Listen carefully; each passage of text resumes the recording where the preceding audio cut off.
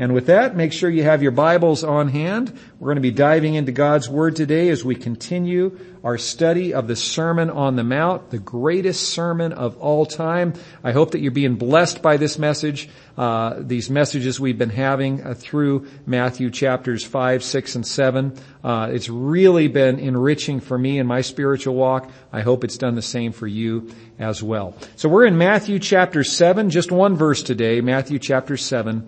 Verse 6. I ended last Sunday's message by sharing the story of Maria, a young African Christian who was at an international conference, and she was talking with some girls about what they do back in their home countries to share Christ with others. And remember, they asked Maria, what do you do in your church? What do you do in your home country? And she had this amazing response. She said, well, we don't have missions or give pamphlets away. We just send 1 or 2 Christian families into a village. And after they have worked and lived there for a while, when people in that village see what Christians are like, they want to be Christians too. Wasn't that encouraging to hear that story of Maria? And I got to thinking about that some more this week, and I came to realize it's encouraging to us when we follow Christ well and see that the following of Christ is magnetic for those around us.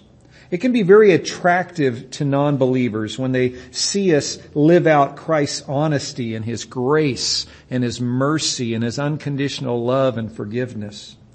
In our words and in our actions, when people see that, it can really be magnetic. Maria is right. Many people, when they see what committed Christians are like, will want to be Christians too. But sadly, many others won't. Many people won't want to be Christians when they get a taste of what Christians stand for. And they'll want nothing to do with Christianity.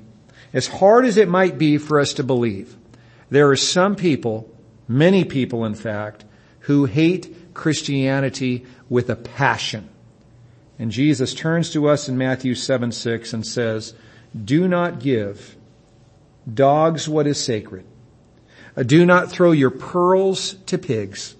If you do, they may trample them under their feet and then turn and tear you to pieces. I'm calling today's message, do not give dogs what is sacred. Well, at first glance, we look at this verse that we just had on the screen here for you, verse 6, and we look at this verse and it doesn't seem to jive with what Jesus was saying in the first 5 verses. The first 5 verses, remember, Jesus was talking about not judging others until you take care of that plank in your own eye. Right after this, beginning in verse 7, Jesus is going to be talking about being persistent in our prayer life, to ask, to seek, and to knock, and not give up in our prayers. Be persistent. And so this verse doesn't seem to jive with the verses preceding it, doesn't seem to jive with the verses after it. But actually, if we take a closer look, I think we'll see that it does tie in beautifully with what Jesus has just been saying in the first 5 verses. I want to remind us of what Jesus said in verse 5. Jesus said this, you hypocrite, first take the plank out of your own eye, and then you will see clearly to remove the speck from your brother's eye. As we saw last week, there is a right way and there is a wrong way to judge. There's a right way and a wrong way. When Jesus says in verse 1, do not judge, He was calling out the Pharisees for judging in the wrong way. They were nitpicking micro faults and sins in other people while they were completely ignoring the huge sins and faults in their own life. They were, kind of unaware of their own self-sin. They were not self-aware. And so their judging was hypocritical and it was selfish. And so as they were nitpicking others and ignoring their own much bigger sins, Jesus says, knock it off. Do not judge. If you are holding others to a much higher moral standard than you're holding yourself, then don't judge at all. But Jesus is equally clear that when we take the plank out of our own eye, when we identify and work with Jesus to get rid of our own sin, the path is clear for us to judge in the right way. We have to make moral judgments. We have to. We must discern right from wrong and good from evil. We need to identify moral failures in others, and when necessary, call it to their attention in a humble and loving way, but still call it to their attention. That's the loving thing to do. We must identify false teachers and wolves in sheep's clothing, and we call them out.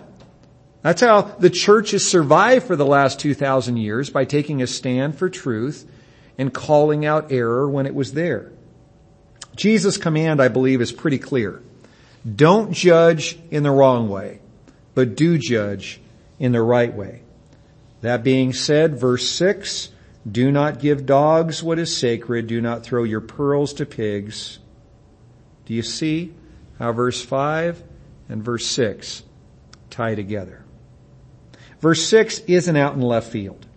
It does tie into verses 1 through 5, but it still leaves us with a really big question. What on earth does it mean? What is Jesus talking about casting our precious things and our sacred things to dogs and casting our pearls to pigs? What does he mean by that? Well, let's see if we can figure out what Jesus means here today. Well, one of the keys to understanding this verse is to understand the structure of this verse, recognizing that it's structured like a Jewish poem or a Jewish proverb. You've probably noticed as you've read through the Psalms are poems and songs. They don't rhyme, do they? As you've read through the Psalms and Proverbs, you've probably noticed that. And so some would assume that if you were to go back to the original Hebrew language, that those poems would rhyme. But if you were to go back to the Hebrew, you would discover they still don't rhyme, because that's not how Hebrew poetry worked. You see, we as English-speaking Americans are used to poetry that usually rhymes. We're used to a poem sounding kind of like this. Roses are red, violets are blue, honey is sweet, and so are you. Isn't that sweet? And we have those 4 lines of the poem. Red ends line 1, blue ends line 2, and at the end of line 2, the last word blue rhymes with the last word in verse 4. Blue rhymes with you. We're used to poems that go like this. I do not like them in a house. I do not like them with a mouse. I do not like them here or there. I do not like them anywhere. I do not like green eggs and ham. I do not like them, Sam, I am. We like those rhyming poems, but that's not how Hebrew poetry works. So the Psalms don't rhyme, the Proverbs don't rhyme. Instead, in the Hebrew language and in the Hebrew culture, their poems incorporated what we call parallelism. Hebrew poetry leans heavily on this poetic device called parallelism. And that's a fancy way of saying that in 2 lines of a poem, the second line will closely parallel the first line. They'll say much the same thing, just in different words. The most common form that we find in the Psalms is called synonymous parallelism. And that is a mouthful, but it simply means line 2 is saying much the same thing as line 1, just in different words. A few quick examples. Most popular psalm in all the Bible, 23rd Psalm. Notice what David says in verse 2. He says, He makes me lie down in green pastures. He leads me beside the quiet waters. Line 1 and line 2 are basically saying the same thing. That God brings me peace and meets my needs. Go down 2 verses to verse 4, David writes, I will fear no evil, for you are with me, your rod and your staff, they comfort me. Do you see how those 2 lines say much the same thing, just in different words? What's the basic message of verse 4? That God is my protector and He keeps me safe. He keeps me safe. You get the idea. Well, here in Matthew 7:6, Jesus used a slightly different form of parallelism. It's called introverted parallelism. So that's your $5 word of the day. Introverted parallelism. That's basically saying this. Lines 1 and 2 don't necessarily line up. They might line up with a different line. Well, let me give you an example here. Here is the verse that we're looking at today, verse 6. I want you to notice there are 4 statements in Matthew 7, verse 6. First statement, do not give dogs what is sacred. Second statement, do not throw your pearls to pigs. Third statement, they may trample them under their feet. Number 4, and turn and tear you to pieces. Now, if this was like English poetry, we would expect lines 1 and 3 to line up, just like the Roses Are Red poem. Remember, lines 2 and 4 line up? Blue and you? That's what we would expect in English poetry. But it's a little bit different with this introverted parallelism. If it was like English poetry, we would read this way. Do not give dogs what is sacred because they may trample them under their feet. Line 2, do not throw your pearls to pigs because they may turn and tear you to pieces. And that just doesn't register right with us, right? We don't imagine dogs trampling things and pigs tearing us to pieces, right? Pigs go oink oink and just go after their food. They're not necessarily going to, be biting us and devouring us. And so this uses introverted parallelism. Line 1 actually lines up with verse 4, with the fourth line. The second line actually lines up with the third line. So what Jesus is saying is, do not give dogs what is sacred because they may turn and tear you to pieces. And do not throw your pearls to pigs because they may trample them under their feet. You see that? And so Jesus is using this poetic device to communicate this message. We're still a little fuzzy on what that message is, but don't worry, we'll get to that. Also, we need to notice the metaphors Jesus uses here and figure out what he means by these metaphors, particularly the words dogs and pigs and sacred pearl. Let's start with the dogs and the pigs. Now, does anyone think that Jesus was complimenting anyone by calling them dogs and pigs? Obviously, no. Sometimes we tend to gravitate to those words and look at this verse as just a big insult. We can't get too caught up in dogs and pigs because ultimately Jesus was speaking this verse to Christians, to followers of Christ. His main message is for you and me. It's not a message primarily for those who would reject him and his teachings. But who specifically is he referring to? Well, in Jewish culture, dogs were symbols of immorality and vulgarity, and pigs were symbols of self-indulgence and nastiness. So who is Jesus calling a dog or a pig? It seems clear that Jesus is referring to people who not only reject what Jesus stands for, but who attack it and stomp on it. That makes sense, doesn't it? Which leads us to the next metaphor, the metaphor of the pearls. So, what are the sacred pearls of Jesus that are hated and stomped on by many unbelievers? Well, I would suggest to you that these pearls are the truths and also the values that Christ has been communicating to us here in the Sermon on the Mount in the past 2 chapters. 5 examples of sacred pearls. There's more that you can find in these 2 chapters, but here are 5 of them. Number 1, the Word of God. Matthew 5:17 through 20, when Jesus said, "Oh, I want you to know that I have not come to abolish the law and prophets. I have not come to abolish them, but to fulfill them. And until heaven and earth pass away, not the smallest dot on an I, not the smallest little cross of a T will be deleted from the law until all of these things have come to pass." And so Jesus takes a stand for the Word of God. And so without a doubt, Jesus is saying here, the Word of God is a pearl. Wouldn't you agree with that? The Word of God is a pearl that we as Christians hold up and we love and we adore and we value and we share with the world. The Word of God is the first pearl. Number 2, Jesus says human life in Matthew 5:21 and 22. Remember, he speaks out against murder. He says, "You have heard that it was said, do not murder anyone, but I tell you, don't harbor anger in your heart because that's like heart murder." Jesus lifts up life. Wouldn't you agree that the sanctity of human life is a pearl that God has called Christians to hold up and to value and to proclaim to a lost and dying world? Number 3, biblical marriage and chastity. Jesus talks about this in Matthew chapter 5 verses 27 through 32. He speaks about marriage and makes it clear that a divorce is completely against God's plan. And if we remarry without biblical grounds, we're actually committing adultery.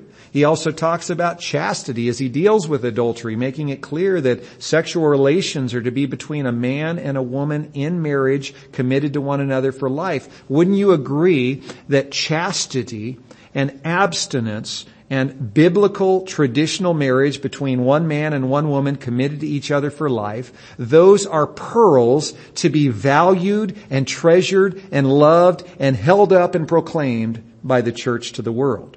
I think so. Number 4, honesty, speaking the truth. Jesus addresses this in Matthew 5:33 through 37. Remember, he says you got to keep your oaths, but even better than that, let your yes be yes and your no be no. Jesus values honesty and sincerity, especially in relationships and in a court of law. Christians are called to lift up and proclaim the truth.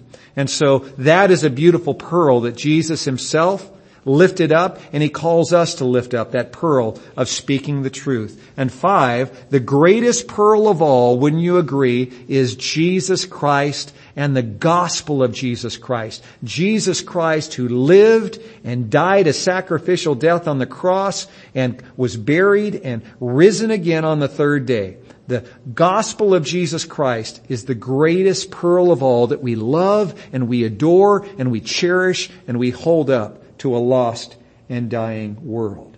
These are all pearls that Jesus Christ lifts up, and he asks us to lift up as well.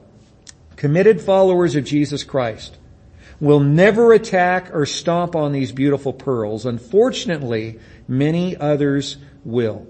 I want you to listen to these thought-provoking insights from Pastor John Piper. These really were insightful as I read them and meditated on them. I hope they'll be helpful for you as well. He writes, what the New Testament makes clear is that every time that precious pearl, and John Piper is specifically here talking about the greatest pearl, the pearl of great price, Jesus Christ, and the saving gospel message of Jesus Christ. He says every time that precious pearl is preached, it will be both believed and reviled. It is to one a fragrance from life, so it is believed, and to one a fragrance from death, so people hate it, and they die because they hate it, according to 2 Corinthians 2:16. He goes on to say, it brings out sheep-like faith, and it also brings out swine-like trampling. Both effects happened when Jesus preached the pearl and when Paul preached the pearl, and both effects happen when we preach the pearl. The pearl will always be found as precious by some and utterly offensive by others. Think about that. These words are so insightful. The most beautiful pearls in our Christian faith, the most beautiful pearls that Christ lifted up during his ministry, will be at the same time loved by some and hated by others. They will be treasured by some and trampled by others. And in this post-Christian world that we live in today, it is inevitable that if you are holding up the true unadulterated pearls that Jesus Christ held up and the apostles held up and faithful followers of Christ have held up for the past 2,000 years, there will be many who hate those pearls. Think about it. As followers of Jesus Christ, we love and treasure the Word of God. This is the most loved book in the world. Every single year, it's the #1 New York Times best-selling book, right? We love the Word of God. But at the same time, it is the most hated book in the world. It's the most criticized, it's the most slandered, it's the most despised book in the world. As followers of Jesus Christ, we love human life. We proclaim all human life to be sacred from the point of conception to one's final breath as a gray-haired senior in a convalescent home. We cherish human life and we speak up for the sanctity of human life. But at the same time, many others criticize and despise this stand that we take, especially when it comes to our stance for the unborn child. As followers of Jesus Christ, we love marriage, don't we? And we proclaim a clear message of abstinence. We say, wait until your wedding night. Save sex for marriage. Keep sex within your marriage. And it's not news to you that this beautiful, sacred pearl that we hold up to our world is despised and hated by most people in our nation today. As followers of Jesus Christ, we value speaking the truth about right and wrong, about good and evil, about heaven and hell, regardless of whether or not those truths are politically correct. And in response, we are slandered and we are marginalized and we are hated. As followers of Jesus Christ, we treasure and proclaim the greatest pearl of all, the pearl of great price, Jesus Christ Himself. We love Jesus. We adore Jesus.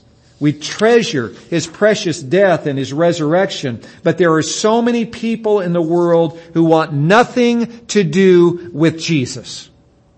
It was less than 2 years ago that I was performing a funeral. I've, over the last few years, officiated dozens of funerals for families that didn't have a church home. And so the funeral home has me on their call list, and so they'll often reach out to me and say, hey, can you do a funeral on such and such day? And if I'm available, I always try to be there.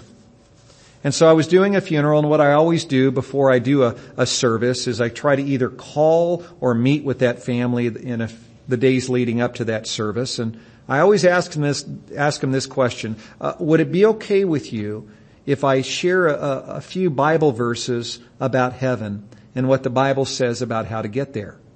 And 99% of the time the family says, sure. After all, they've asked for a pastor to officiate the service. They kind of expect it.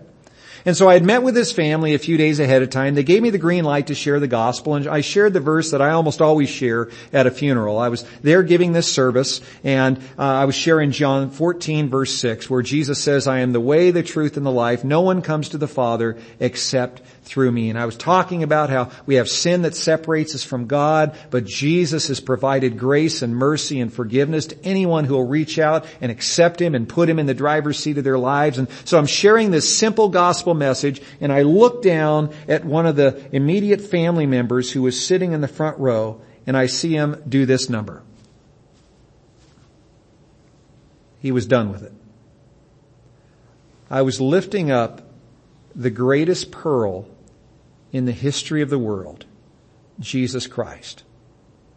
And he wanted nothing to do with it. Nothing. Well, now we understand how this verse is structured. We better understand the metaphors, the dogs, the pigs, and the pearls. Now we can tackle the biggest question of all. What is Jesus telling us not to do in this verse? Well, as you might guess, there are a few possibilities that different Christians lean toward. Possibility number one, Jesus is telling us not to speak out publicly about Christianity's most controversial pearls, because it will lead to needless criticism and attack. Many Christians lean toward this interpretation of this verse. It's a very popular interpretation today. Many Christians believe that it does more harm than good to quote Scripture, or to take a pro-life stance publicly, or to speak out against homosexuality, or transgenderism, or monogamy within marriage publicly. Many Christians believe it's counterproductive to talk about these things. They don't want to talk to teenagers about abstinence, because after all, hey, everybody's doing it. It's just going to chase them away. Those who hold to this view believe that we must first lead people to a saving knowledge of Christ, and then we should teach them the pearls of truth that we've touched on today. Well, some Christians who hold to this point of view are very convincing in their arguments, and we see as time goes on more and more people gravitating toward this view and toward this possibility. But there's another possibility. Jesus is telling us here in Matthew 7:6 not to beat a dead horse. When someone makes it abundantly clear that he or she despises God's word and doesn't want to hear it, move on. Move on. At times, because we are so passionate about God's word and care so much about a loved one's salvation, we keep handing pearls to individuals who don't want them. We keep on saying, save yourself for your wedding night, and they don't want to hear it. We keep saying, pursue a heterosexual lifestyle, not a homosexual lifestyle, and they don't want to hear it. We say, don't get a divorce. We say, make church a priority. We say, accept Jesus Christ as your Lord and Savior, and certain individuals want nothing to do with it. They don't want to hear it. Time and again, that person snatches these pearls out of our hands and stomps on them, and then verbally comes and tears us to pieces. Jesus says, take the hint. Move on. Keep praying for them. Keep loving them unconditionally, but move on. Share your pearls with others who will love and treasure them too. I believe this is the correct interpretation of this verse. Jesus shared publicly. If you look at his ministry recorded for us in Matthew, Mark, Luke, and John, you'll see this. He shared publicly the most controversial pearls of Christianity. And he taught his apostles to do the same. Some people in the crowds accepted and loved his pearls, while others mocked them and stomped on them. But as long as there were at least a few people who received the pearls with a willing heart, Jesus and his followers kept sharing them publicly. However, there were times when Jesus chose to hold his tongue and not share the pearls. For example, when the Pharisees would corner him and try to trick him into saying something that could be grounds for arrest, at times Jesus refused to answer them. He refused to cast his pearls before swine. There was no point in defending himself to Pharisees at certain times. It was a waste of his time. Just like Tom Cruise, they couldn't handle the truth. They had no intention of opening their ears to what Jesus was saying. Their only intention was to tear him down and to tear his message down. So Jesus held his tongue, and he didn't cast his pearls before them. Another example in Luke chapter 10, verses 8 through 12, Jesus taught 72 of his followers before sending them out into other towns. He taught them to go into the town and speak peace into the town and share the good news. And he made it very clear, if that town makes it clear they don't want to hear it, they want nothing to do with the gospel, they want nothing to do with Jesus, he said, just take off your sandals and wipe the dust off your sandals and move on to the next town. Jesus said, don't waste your time sharing Christ with those who do not want to hear it. In those situations, it would be fruitless to beat a dead horse. So Jesus told them to cut their losses and move on. That makes sense, doesn't it? We have to share the great pearls of Christianity publicly. Our culture desperately needs to see the pearls. But when individuals in our lives start attacking our pearls more than admiring them, we need to back off. And when we share those pearls publicly and the powers that be are stomping our pearls more than listening to them, we've got to back off. We need to stand down and move on. In those cases, I believe we pray a prayer like this: Lord, I shared your truth with them. Now it's up to you to convict them of the truth. Until you tell me otherwise, I'm going to share your pearls with someone else. We all have people around us who despise the pearls of our Christian faith. But that should never dissuade us from lifting these beautiful pearls up for the world to see. Especially the greatest pearl of all, the pearl of great price, Jesus Christ. Can you imagine how bad off our nation would be if there weren't committed, bold Christians who held up these great pearls of our faith for the world to see? Maria's story could also be your story.